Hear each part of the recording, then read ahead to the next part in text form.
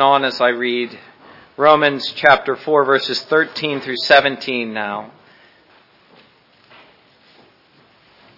As we continue to work through Romans chapter 4, this great exposition of the doctrine of justification by faith as found in the Old Testament. You don't have to turn to the New Testament to find its first appearance. You'll find it as early as Genesis 15 and all through from there on. But looking back to the promise that God made to Abraham, both in Genesis 12, but also in Genesis 15, which he believed, and believing was justified, Paul says the promise, verse 13, that he would be the heir of the world was not to Abraham or to his seed through the law, but through the righteousness of faith. For if those who are of the law are heirs, faith is made void, and the promise made of no effect, because the law brings about wrath. For where there is no law, there is no transgression. Therefore it is of faith that it might be according to grace, so that the promise might be sure to all the seed, not only to those who are of the law, but also to those who are of the faith of Abraham, who is the father of us all. As it is written, I have made you the father of many nations, in the presence of him whom he believed, God, who gives life to the dead and calls those things which do not exist as though they did. And let us pray together. Our Father in heaven, we thank you for the promises which you gave to Abraham and which you have fulfilled and are fulfilling even now in our midst. We as his spiritual children and heirs. But we ask you, O God, that you might continue not only to fulfill this promise, but to bring the promise to us through your word in the same way you did to Abraham, that we might with him believe and to walk by faith as he did, and so be his true children. And help us to that end, O God, not only through the reading, but also through the preaching, but also through the preaching of your word. We ask this in Jesus' name. Amen.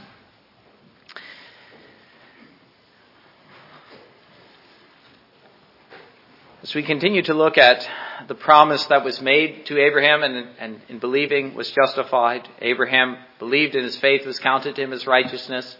In other words, he was justified by faith. Genesis 15, verse 6. I want to remind you of the two key points of argumentation, let us say, that Paul has been preaching up to chapter 4.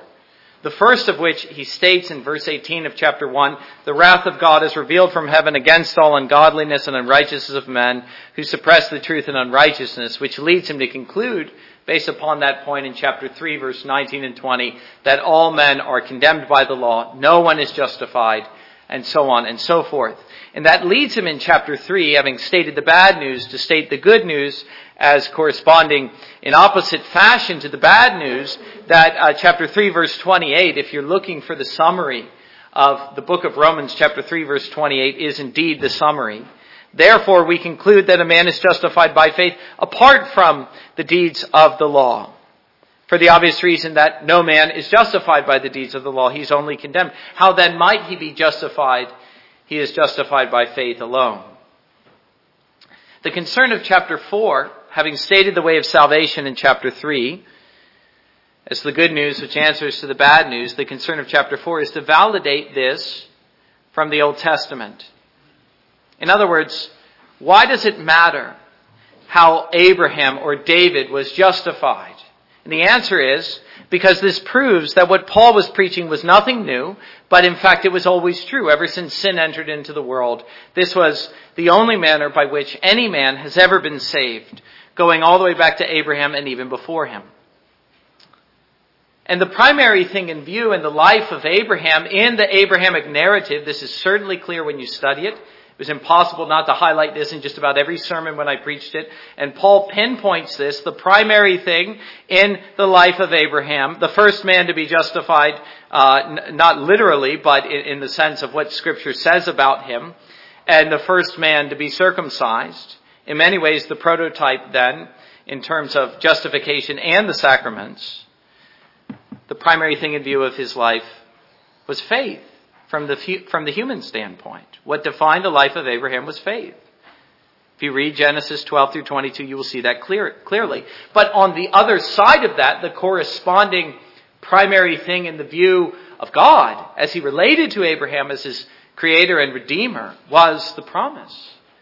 And the point that Paul is making here in emphasizing faith is the way that faith on the part of man corresponds to the promise on the part of God. And it was the promise that Abraham believed, and believing that promise was justified.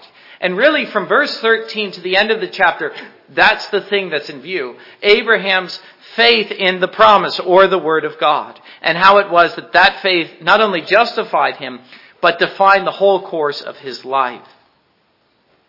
Yet to establish that Abraham was justified by faith, even in the Old Testament, does not settle the full matter. For Abraham was a Jew, and the full scope of the promise with regard to his children was not yet clear. Did that mean that only the Jews could be justified by faith? This is what Paul deals with in the prior verses 9 through 12, which we saw last time. The question which Paul answers, since Abraham was justified while uncircumcised, that means he is the father not of the circumcised only, but of all who have faith like his. The promise, the full scope of the promise extends not only to the Jews, but even to those who are not Jews, provided they have a faith like Abraham. But then in verse 13, which is now our present concern in characteristic fashion, Paul pushes the argument one step further. The issue may be stated like this, the concern of these verses, these 5 verses, verses 13 through 17. What is the role of faith?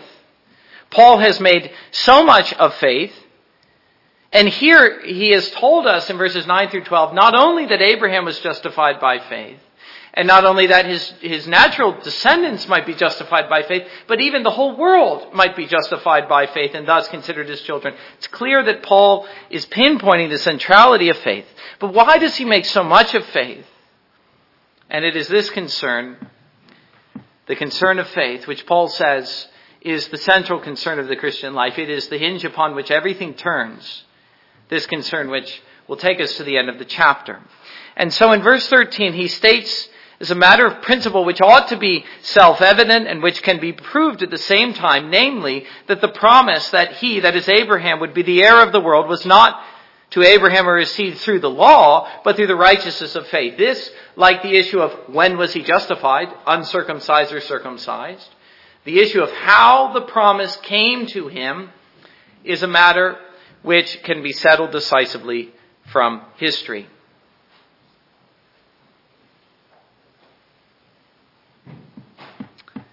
And the answer is that the promise came to him, as Abraham states, in the realm and through the manner of faith, not through the law. God did not bring the law to Moses as he did to Abraham as he did to Moses. He brought the righteousness of faith to Abraham. And then the law came later. Now just table that thought for a moment, because that's what we're going to unpack.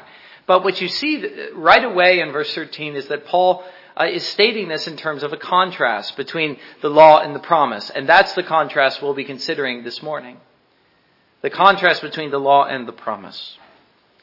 And inherent in that contrast are other features, such as faith and works, grace and merit. And these are contrasted as well.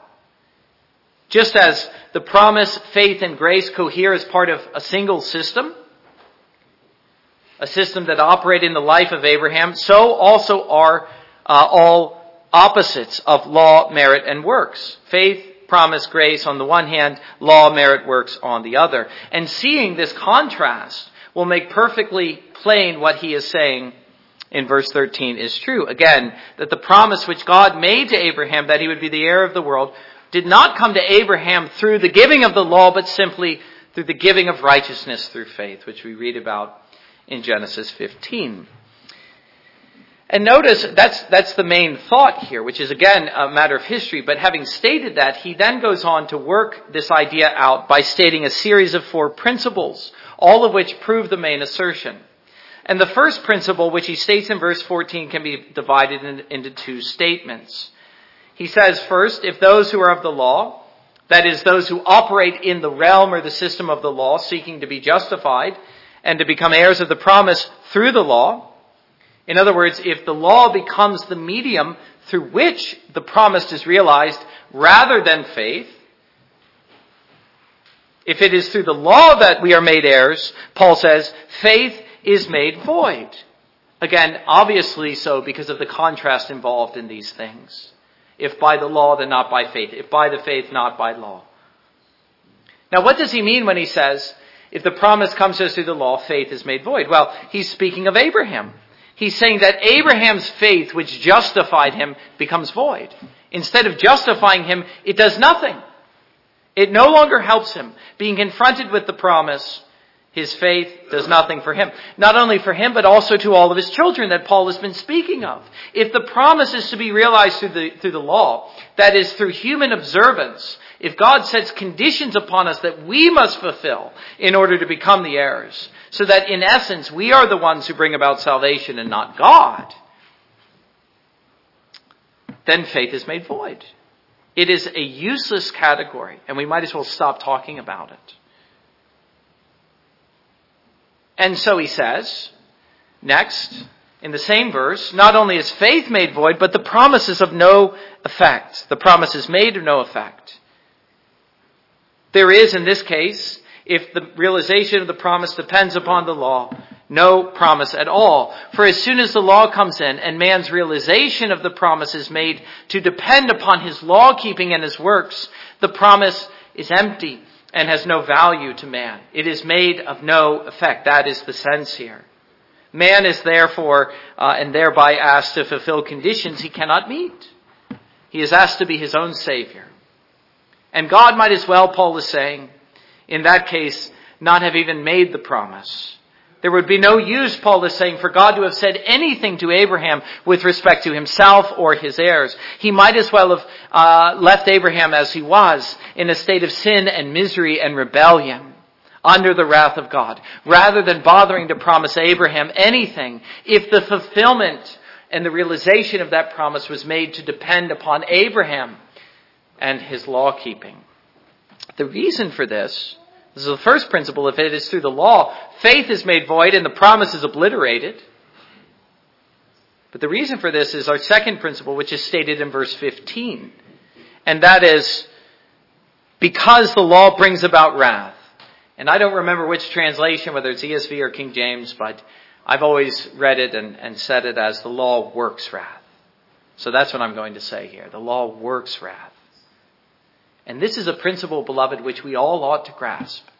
So much of our grasp of the gospel and of the Christian life hinges upon the simple point. It was because the Jews, and even many of these Christians in Paul's days, did not grasp the point that the law works wrath, always and invariably in the life of the sinner, that they could not grasp the gospel, and they could not grasp the way of faith in relation to the promise. And so they really weren't walking in any sense like Abraham was walking.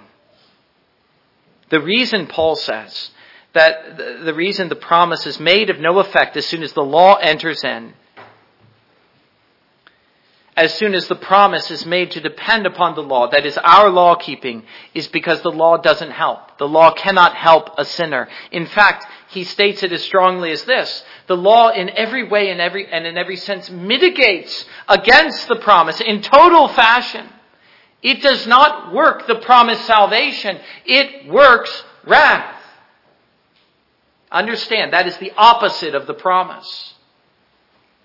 How then could anyone look upon the promise and say, by the law, rather than by faith? And this is because, as Paul clarifies in the second part of the verse, where there is no law, there is no transgression.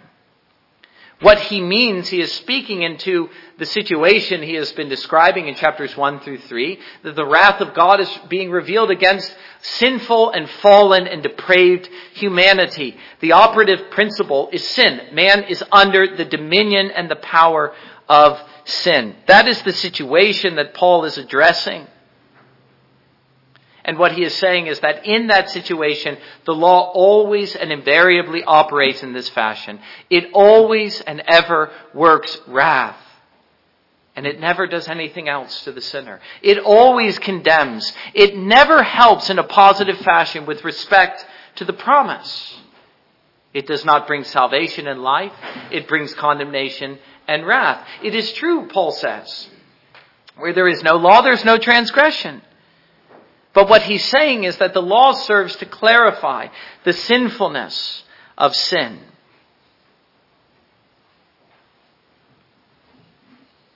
But where there is law and sin exists, as in our case, that is precisely what we see. Not just the presence of sin, but its sinfulness.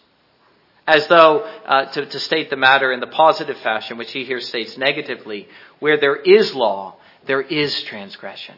And that is precisely what we find here. That through the law, sin is abounding, as he'll later say in Romans chapter 5, verse 20. And the purpose of the law is to highlight it, the presence of sin, the sinfulness of sin for all to see. Romans chapter 3 verse 19, which I've already quoted. Romans chapter 5 verse 20, which I just quoted. And Romans chapter 7 verses 7 and 8, but really the whole of the chapter. What shall we say then? Is the law sin? Certainly not. On the contrary, I would not have known sin except through the law. For I would not have known covetousness unless the law had said, you shall not covet. But sin, taking opportunity by the commandment, produced in me all manner of evil desire. For apart from the law, sin was dead. That's what he means when he says, for where there is no law, there is no transgression. All of these statements are to the same effect.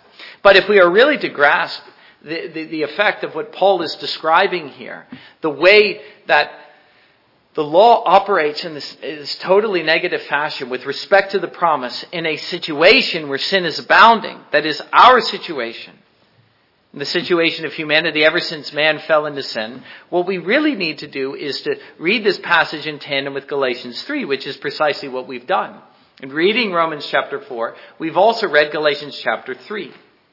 And what Paul does there, much more helpfully, I think, is to unpack the idea that we are presently considering and perhaps clarifying a few points that we may have asked. And that is, again, with respect to the relation of the law to the promise.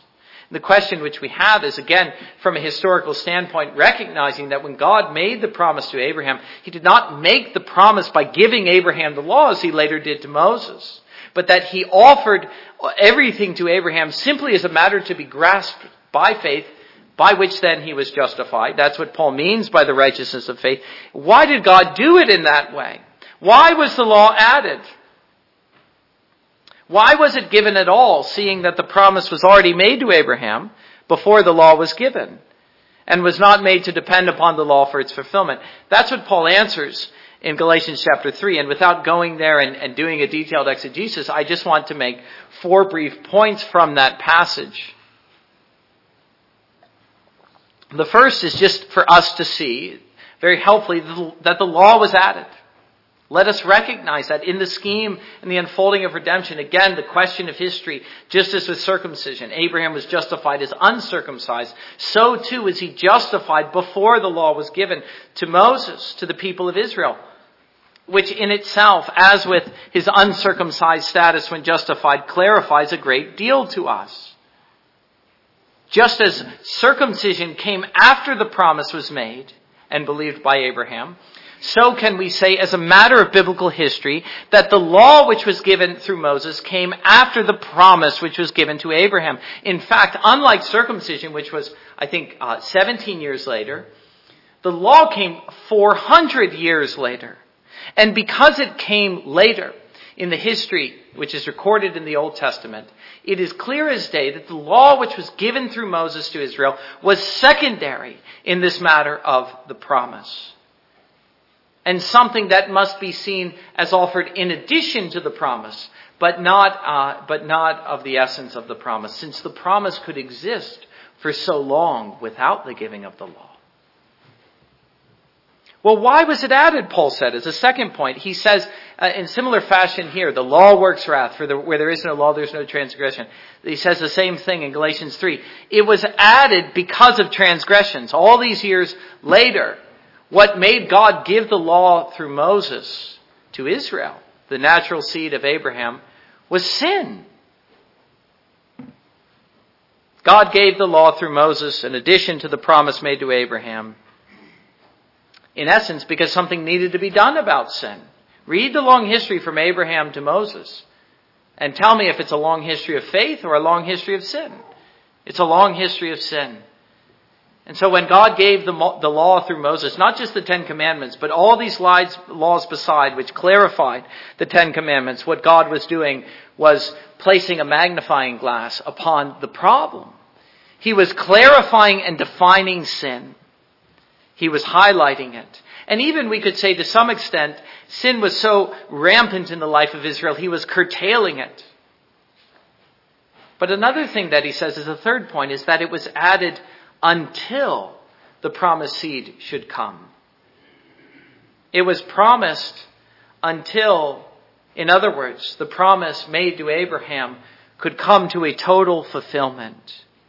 And in this sense, we could say that it is an intermediary step in the line which we can draw between the promise and fulfillment. There is something which stands in between, and that is the giving of the law, which was added.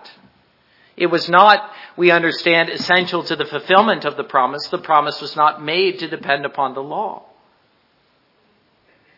It was not the means by which the promise would come to pass. But it by no means had no purpose in the meantime. God added it for a specific reason. And so Paul says as a fourth point that it is certainly not against the promise.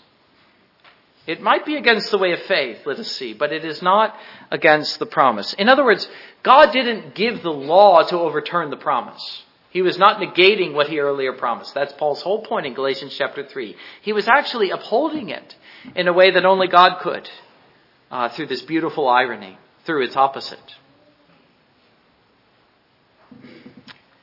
Paul in Galatians chapter 3 clarifies the relationship between the law and the promise. The law was not added to the promise to give righteousness and life. Only the promise could do that, and the promise believed, that is by faith.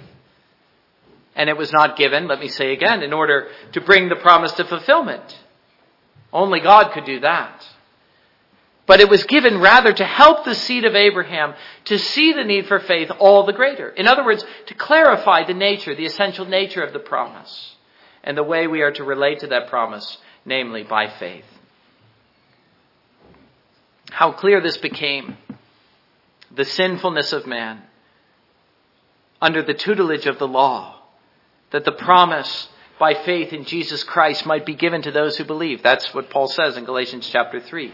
What we see under the tutelage of the law is not, well, I might be justified by works after all. What we see rather, who have spiritual discernment, is that the only way for this promise to be fulfilled is by faith in Jesus Christ, the coming of the promised seed.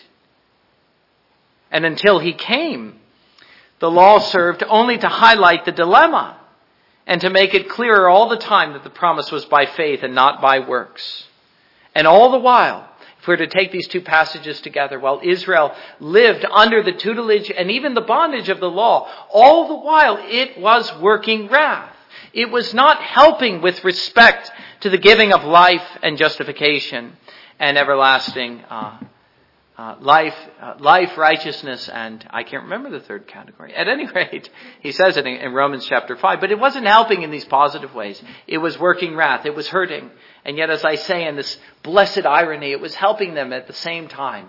It was helping them to see this law can never save. The law which God gave through Moses. It must therefore have another purpose. It must be given in order to help me to see the need to be saved by faith. Until, Paul says, until the promised seed should come, who is Jesus. And so let me just stop here and try to apply this point a little bit to the church today. And ask you, as Christians in the 21st century, as Paul was speaking, well, to some Jews and to some Gentiles in the first century, are you clear about this point? Are you clear about the idea that he is describing here, that the law works wrath in the situation where sin is prevailing and abounding? And let me just say that there are a few errors which are so catastrophic to our faith in the gospel as misunderstanding the place and the purpose of the law in relation to the promise. The greatest tragedy of the one who misunderstands this is that he falls prey to legalism. And so much of the New Testament is given as, let us say, a polemic or just a preaching against the errors of legalism. That hard road of uncertainty and resentment. Wondering if God will ever be pleased with our puny efforts. How often even the faithful have gone down this path only to find themselves robbed of all peace and true joy in believing. Is anything so disastrous to the Christian life as legalism?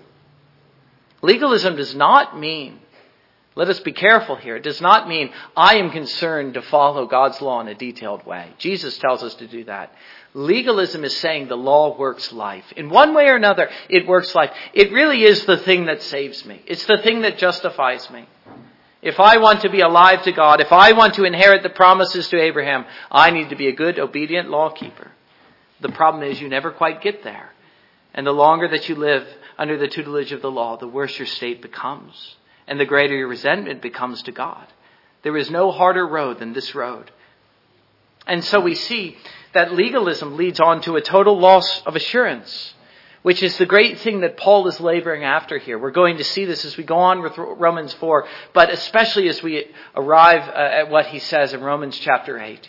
What he wants is Christians who have certainty about the gospel, not those who are wavering about and buffeted by every form of false teaching to which they are susceptible. Christians who are strongly rebuffing the errors of legalism on the one hand and antinomianism on the other. Christians who are established in the gospel and who can say with assurance, who can separate me from the love of God? I am persuaded fully. I am assured. I am pardoned. I am justified. Nothing and no one can rob me of that, not even my own sin. That is the goal of the Christian life. But you will never arrive at that goal unless you understand the relationship of the law and the promise to the promise. And what is more, let me also say as we go on with Romans chapter 4, not only does it rob us of our destination in this life, which is a full assurance of faith unto the end, or I think it's a full assurance of hope unto the end from Hebrews, but it makes in the meantime walking by faith impossible, which is the great thing which Paul is here setting before us. If you read Romans chapter 4 in tandem with Hebrews chapter 11, you see both passages are contending not only for the inception of the Christian life as walking by faith, but the entirety of it, ever confronted with the Word of God and His promise. Faith means my certainty that God's Word is true. We're going to see that very soon. That is what was true of Abraham, and that's what ought to be true of you. And you ought always to be walking in light of your certainty that God's Word is true. But you'll never get there through the law. If you try to get there through the law, you'll be like Christian in Pilgrim's Progress, who strayed away from the path. And he started to try to get to the heavenly Jerusalem by Mount Sinai. And the further he walked up the mountain, you remember the scene, he was confronted with the terrors, the lightning, the fire. And the higher he got, he felt like the mountain was going to fall on his head. That's what the Christian is like who tries to get to heaven by keeping the law. Always remember, this is an axiom, this is a principle of the Christian life. The law works wrath. It always does. Not where there is no transgression, it is true. We can't place this principle in the garden and see it as effective. There was no sin. But just as soon as sin enters into the world, we recognize the law always sustains this relationship. If we strive to live by the law, we will not find righteousness and life. We will find the opposite. And this is something that we will either learn from Scripture or by hard experience. But the other side of this, as we come to the third principle, having stated negatively that the law works wrath, he is concerned positively in verse 16 to say that the promise is by grace. He is concerned to highlight the gracious nature of the promise in contrast to the legal condemning nature of the law. And so he says in verse 16 that it being the realization of the promise to Abraham and his seed, it is or was according to faith so that it might be according to grace. That is, the promise was made in accordance with faith so that, as promised, it might be a matter of grace. And so on the other side of appreciating the contrast and the antithesis between the law and the promise, we must also appreciate the same thing, we must also appreciate at the same time the way faith, grace, and the promise cohere and coincide. For God to promise something to Abraham was for God to offer terms to Abraham which were purely gracious. They were not legal, they were gracious. God was not working wrath when he promised something to Abraham. He was working grace. Since it was God's promise, and it was his assurance to Abraham that this was something he would do, that makes it a matter of grace, not a matter of law. In other words, as John Murray says, promise is the assurance of gracious bestowment. It is a free gift. Promise is a free gift. God is not telling Abraham what he must do. He's telling Abraham what God is going to do for Abraham. That is the very nature of a divine promise. A promise involves a gracious bestowment of a gift by its very nature. But in order to be consistent, not only can it not be by law, Paul is saying, but positively, the promise must be of faith. Or else it couldn't be according to grace. It would lose its gracious nature if it required Abraham to do anything other than to believe the bare word of God. To believe the promise as it came to him. And this is what we'll look more closely at next time, verses 18 through 22. The way Abraham believed the word of God as it came to him. And as the promise comes to us, and I'm saying that we are like Abraham. We are living under the word of God.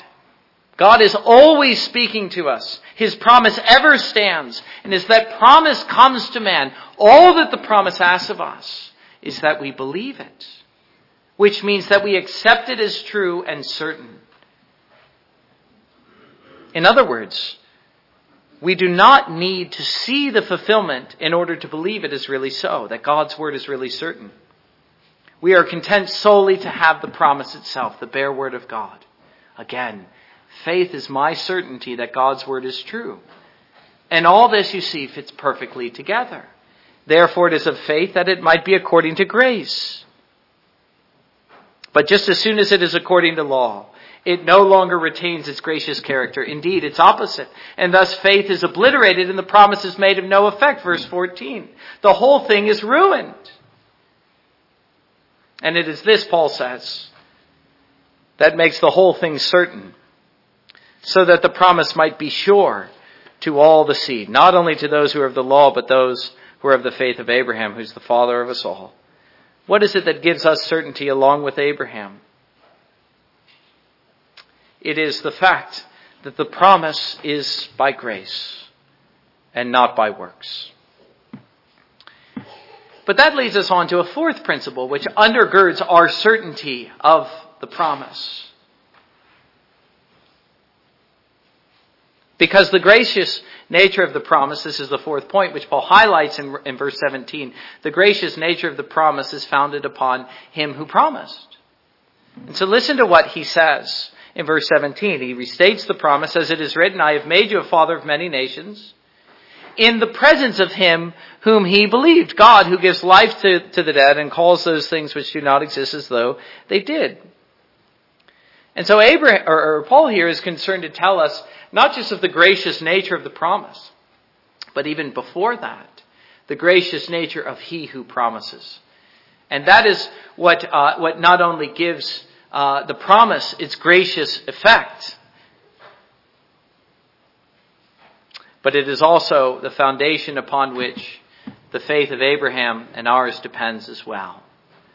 We believe the word of God because it is the word of God. Now that's actually what the confession says. And because we know who God is, a God full of grace, a God full of power, we know that whatever he says is bound to come true, and we don't need to doubt it. We are able simply to accept it because we stand like Abraham in the presence of him who promises. And what is true of him who promises? Well, Paul tells us two things about him. Two things that Abraham realized as God was promising to Abraham these very things. Again, he stood in his presence. He heard the word of God. And he was conscious not only of the word itself, but of the God who spoke those words. God who gives life to the dead. Paul is saying that the God who promised and in whose presence the promise was made to Abraham is a God who gives life to the dead. And that Abraham, let us see, was conscious of this very thing as God made the promise.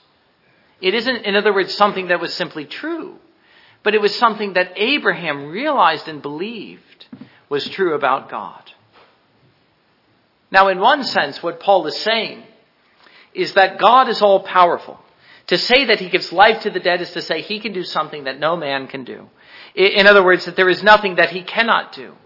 And that if that is true, that God, as he makes the promise, is a God who is able to raise the dead, then anything he promises is not too difficult to perform. And so that really ought to settle the matter right there. There is nothing God cannot do. And so for him simply to say it is enough. But we can look at this statement at the same time and realize that more is being said. God who gives life to the dead. With respect to the promise and the faith of Abraham, certainly more is being said. For one thing, we know that Abraham later demonstrated his belief in this very thing when he was prepared to offer his son Isaac upon the altar. We know he believed it because he made his faith to depend upon it.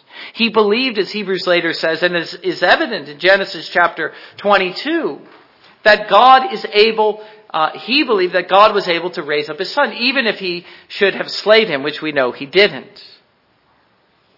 His faith in God was that strong. But even beyond that, we have a reference here to Abraham's faith in the promise itself. And what was the promise? It was the promise of a seed, even a Savior. Abraham, looking forward to his day, was glad. The fulfillment of the promise. And as he looked forward to the fulfillment of that promise, the coming of the promised seed, what he believed was that God was able to raise the dead. And do you see the relevance of this to Abraham's faith and to ours with respect to what God was promising?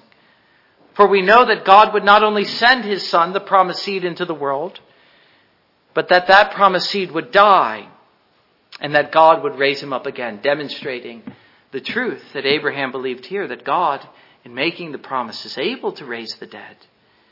And do you see that Paul is saying here that Abraham, in the presence of God, believed that very thing, that God could even raise this promised seed from the dead. Being aware of God's almighty power, he knew that God gives life to the dead. And later the promise would depend entirely upon this very point. And so Abraham's faith and ours. But the next thing that we see said about God is who calls things which do not exist as though they do. And here again is a reference to the seed of Abraham. Abraham was childless, but God, in pointing to the stars, told Abraham that he would be the father of a multitude. He was calling things to be as though they were not presently. And that is what Abraham believed. He believed solely because God is able to speak of things which do not yet exist as though they did. The promise was enough for him.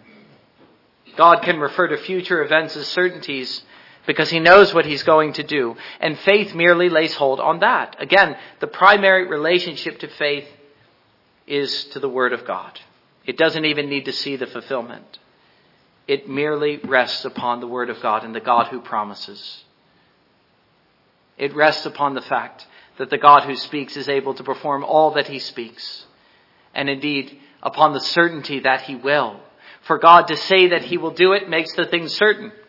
Abraham there without a single child was promised a multitude. And just like that, it was made certain to Abraham and to his faith. The matter was settled there. And so I ask you here as I close, but you see we're going to continue down this path together.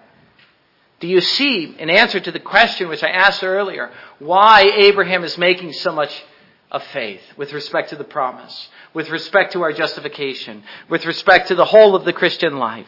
Do you see the importance and the centrality of faith in the life of Abraham and in the life of his children? That the promise be made sure and be brought to fulfillment by faith and not by the law, which is to say, by grace alone. Do you realize that in the presence of the promise that all that God is asking you to do simply is to believe it and nothing else?